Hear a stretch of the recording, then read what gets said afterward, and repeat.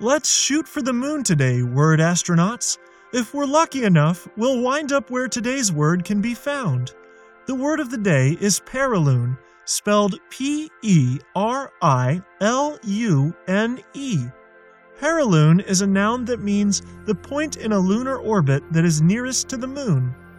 Perilune appears in the article The Lunar Orbiter Missions to the Moon by Ellis Levin, Donald D. Viel, and Lowell B. Eldrenkamp, which debuted in volume 218, issue 5 of Scientific American way back in 1968.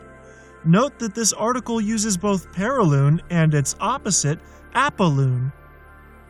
After being tracked for several days, the spacecraft would be further slowed so that its perilune, or closest approach, would be reduced to about 28 miles above the lunar surface, which would be the primary altitude for photography. Originally, the plan was to make the initial orbit circular at about 575 miles above the lunar surface. The slowing maneuver would put the spacecraft into an elliptical orbit with a perilune of 28 miles and an apolune, or maximum altitude, of 575 miles.